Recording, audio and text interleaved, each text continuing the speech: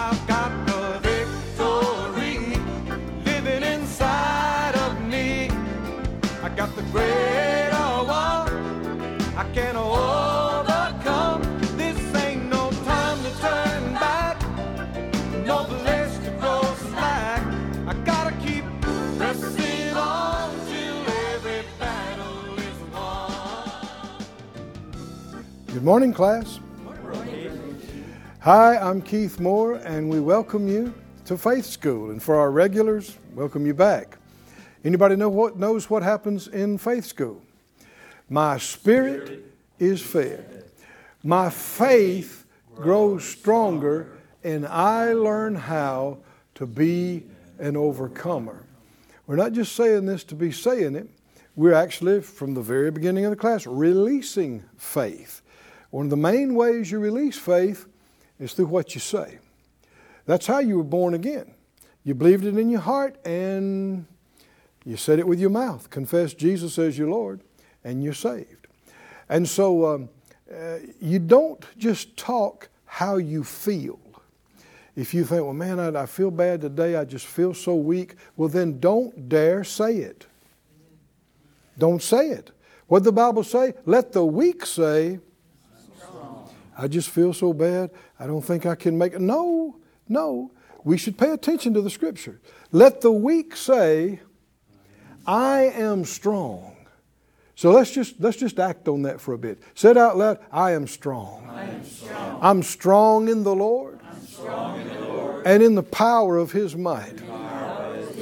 Greater is He that's in me, than he that's in the world. I am an overcomer. He's ordering my steps. He's directing my paths. I will know what to do. And am led in the right way. Hallelujah. Amen. Talk this way, not just while we're in the middle of faith class. Talk this way all the time, especially when you don't feel like it. That's when your faith is expressed the strongest, when it doesn't look like it and it doesn't feel like it. When you got bills, maybe you got a bunch of them piled up on the table and you don't know, where the money's going to come from. You don't have it. Don't say. You'll be pushed to. The enemy will push you to say, what are we going to do? I just don't know where we're going to get this from. We're never going to get this. But this is where battles are won or lost. Right here. You need to buy faith.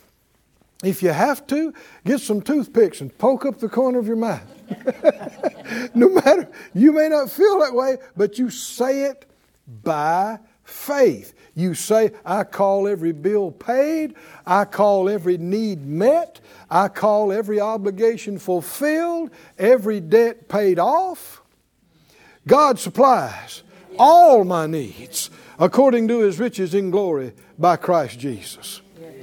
Amen?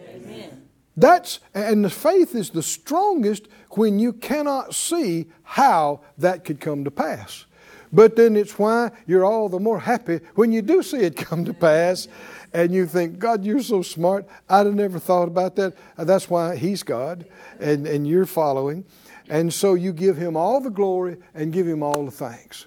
He is the faithful God who keeps covenant to 1,000 generations of those that obey Him. Somebody say, thank you, Lord. Thank you, Lord.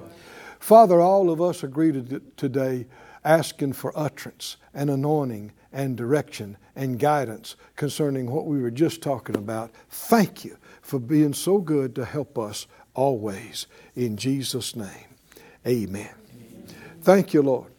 We've been looking at overcoming unbelief. We've been taking one by one these 10 major events where the first generation of Israelites that God brought out of Egypt failed to trust Him.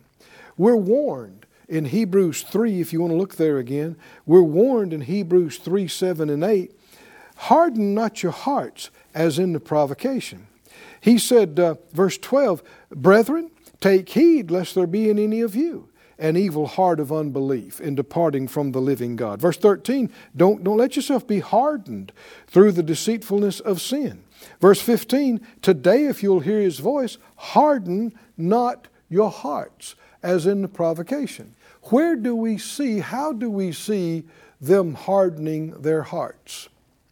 It's in them being so negative, in them being so pessimistic, in them talking so disrespectfully, so sarcastically, every time something came up.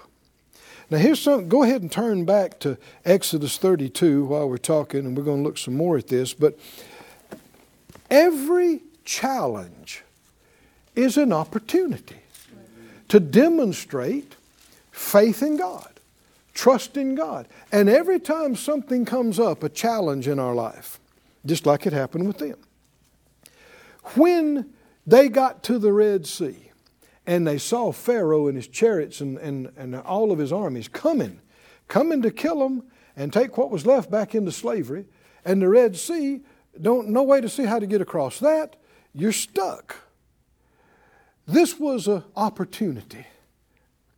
It didn't feel like an opportunity, but it's an opportunity. And what does God want to see in this? Is this a surprise to Him? He's the one told them to go there. He knew what was going to happen.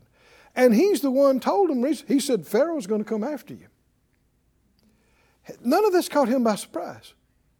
And so to them, they might have thought, oh man, at the last minute, the Red Sea opened up and we just barely got across. Whew, that was close. Not to God, it was never close. He knew what He was going to do.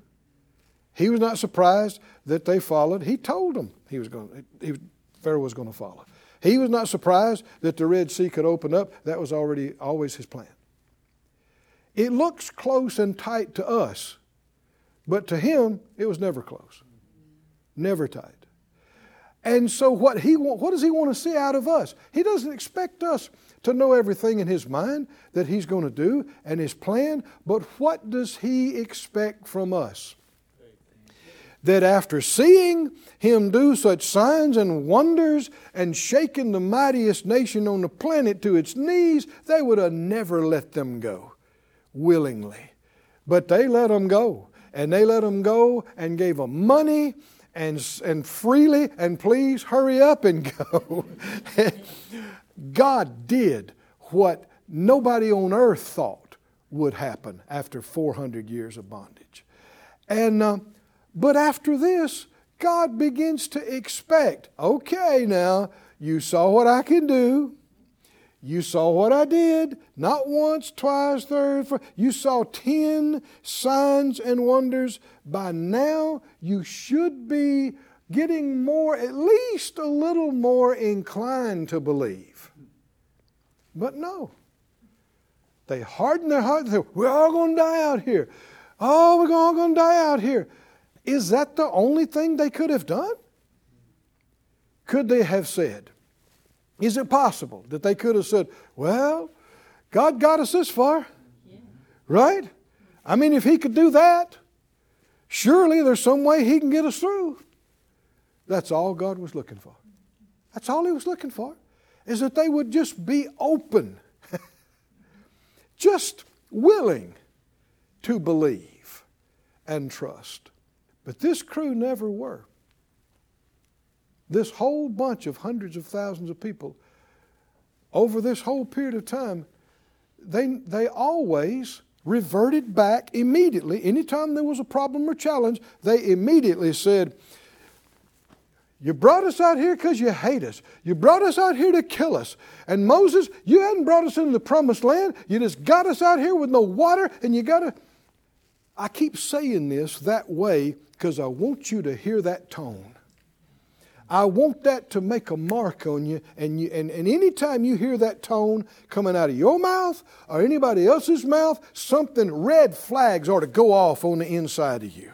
And you ought to go, oh no, this is what killed everybody out in the desert. I cannot tolerate this kind of thinking around me, in my heart, in my head, in my mouth. I refuse to have a hard, pessimistic, negative, unbelieving heart. and let it rob me of what God has for me in this life. And so in Exodus 32, here's another opportunity. It's been a little time, 40 days, since Moses went up on the mountain. Remind me, class, what's the last thing he told them when he left? Wait. Wait here. Tarry here until we come back. Well, see, that's an indication we're coming back. Right? So what do you do until then? You wait. So what'd they do? Now this is a pattern. Now we're laughing, but God wasn't laughing. When He told them, don't save the manna. See, this was just back a couple of lessons earlier. What'd they do? They saved the manna. When He said, don't go out on the Sabbath now and try to gather it because I give you twice enough on the sixth day, what'd they do? Went out on the... Is this funny? No, this ain't funny. What is this? This is people that are hard-headed, stubborn, stiff-necked, hard-hearted, won't listen. Not just once, not just twice. We're down to event number 7 here. Major significant events where every time, if God said sit down, what would they do? They're going to stand up. If He said stay, what are they going to do? Oh, we got to go. Now it's not our job to look at them and judge them and make fun of them. They're already gone. But why are we talking about this? Because the New Testament warns us repeatedly. Why? Because human nature is the same today as it was then. The devil's working is the same. And unbelief is the same. And so we need to be forewarned. We need to see how dangerous this stuff is. We need to identify these characteristics and know what it sounds like and looks like and feels like from afar off, so that the moment this stuff starts trying to work around us, or we slip up because we think we're having a bad day and we start talking a bunch of junk, and the Spirit of God says, hey, do you remember faith class or not? And you go, oh, yeah, right. Oh, God, forgive me. Forgive me. No, I rebuke those words that came out of my mouth. I cancel them. I don't believe that. And that's not the way I'm going to be. And you begin to say, God, I trust you. I trust you. I believe in you. After all you've done for me, I'm not going to forget it. And I will wait on your counsel. I will wait on you. They said, we don't know what's become of him. And so they immediately set on this ungodly, idol worship thing. Listen to Isaiah 28:16. If you don't know this verse, you ought to mark it.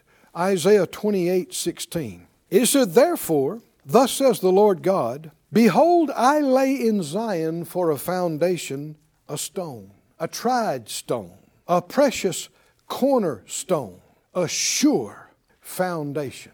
Now what this is talking about is the Christ. And Jesus said, whoever hears my words and does them, he's like to the man that dug deep and built his house on a rock. So it's not just that the word is the rock, it's being a doer of the word that puts you on the solid foundation. Christ is the rock. He is the cornerstone. He is the sure foundation. And He is the Word made flesh. But we must hear it, believe it, receive it, and do it to put us on the rock. And notice what He said. I lay in Zion for a foundation, a stone, a tried stone, a precious cornerstone, a sure foundation. What's the rest of it say? He that believes shall what? Not make haste. We read from Proverbs, a couple of classes back, Proverbs 19, where he said, he that's over hasty sins and misses the mark. Here we see, by contrast of what unbelief is, a characteristic of faith. Faith that is solid on the rock. What? Shall not make haste. Everybody said out loud, he that believes, shall not make haste. Let me read other translations of this. One says, the WEB says, he who believes shall not act hastily. The NRS says, the one who trusts will not panic.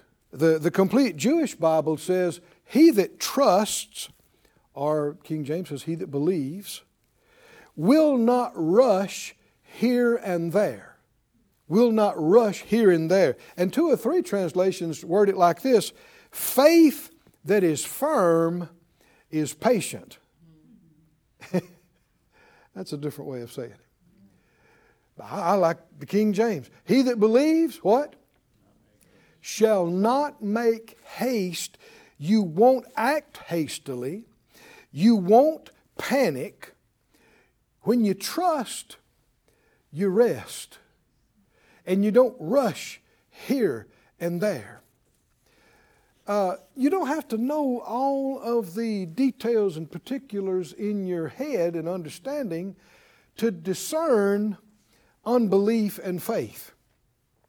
There's a spirit of fear, and there's a spirit of faith.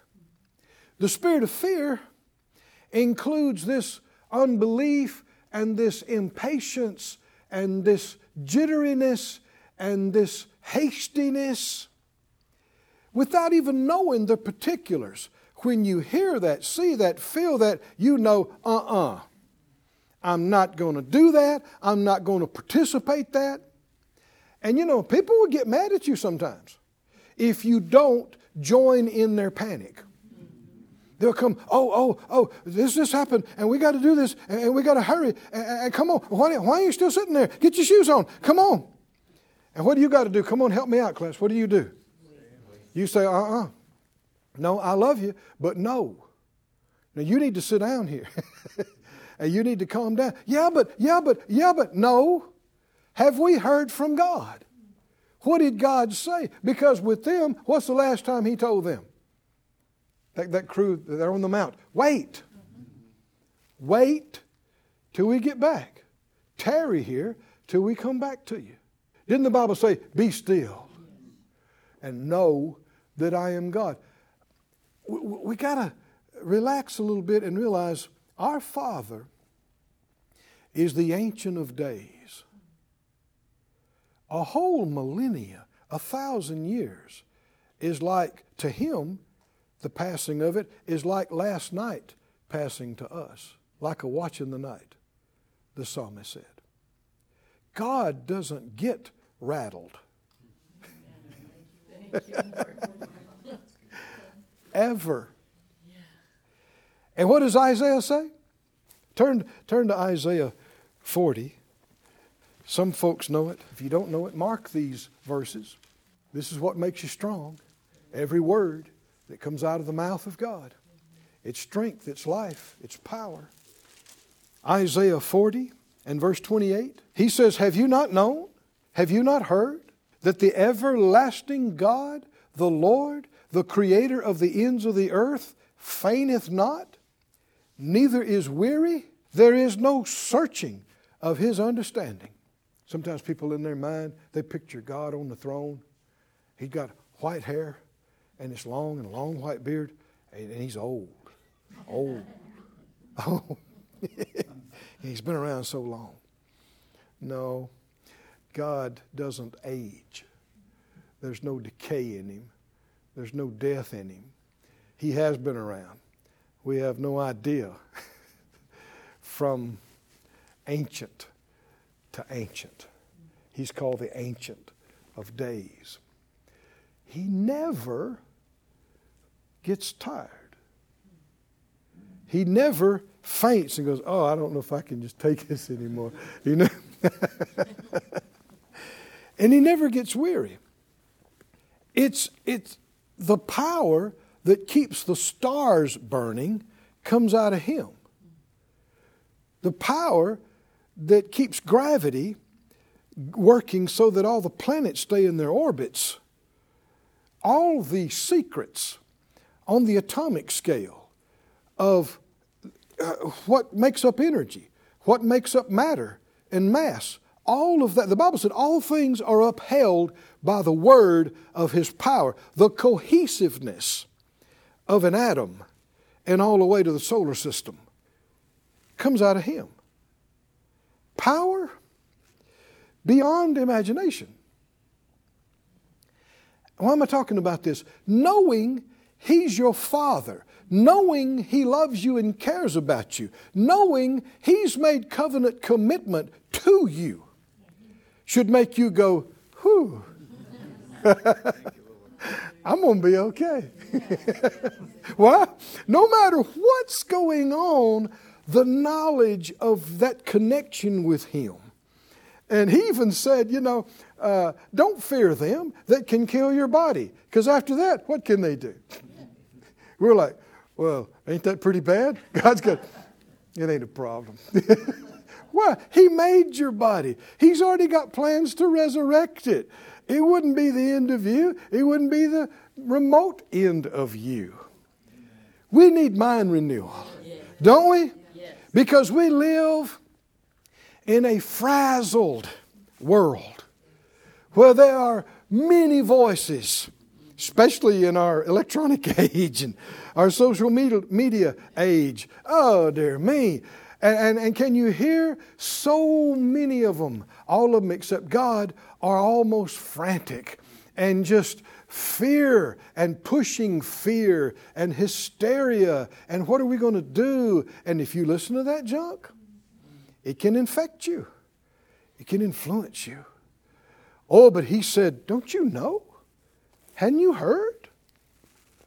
The everlasting God, the Creator of the ends of the earth, He's not fainting.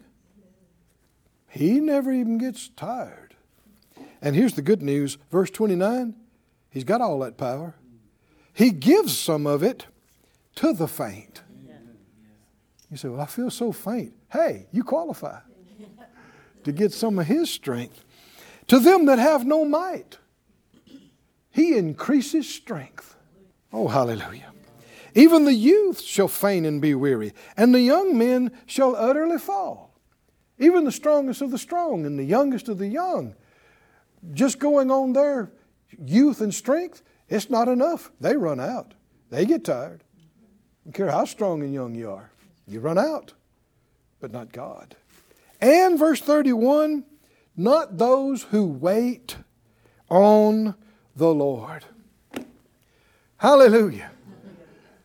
If you're feeling frantic and frazzled and tired and fearful and weak, what do?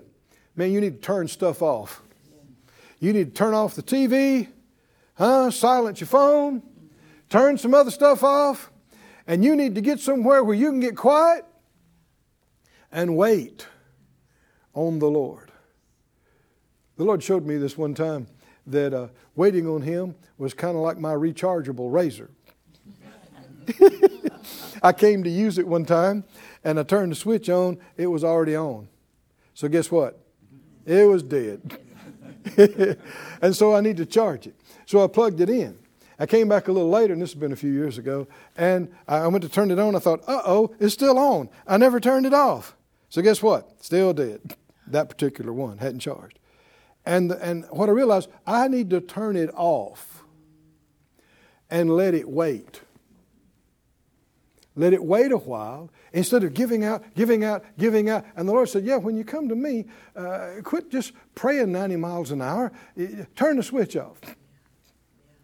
And just wait on me and let my strength come into you. And wait on me and get quiet and take a while. Take a few minutes. Take an hour. Take more. And just get quiet and wait. And what will happen? They that wait on the Lord.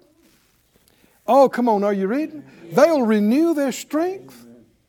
They will mount up with wings as eagles. Oh man, we're talking about powered flight. We're talking about cruising in the flight levels here. Hey, they will run and not be weary. They will walk and not faint after the time of waiting on Him. When you do need to step out and do something, that strength just keeps coming. That power just keeps manifesting. Hallelujah.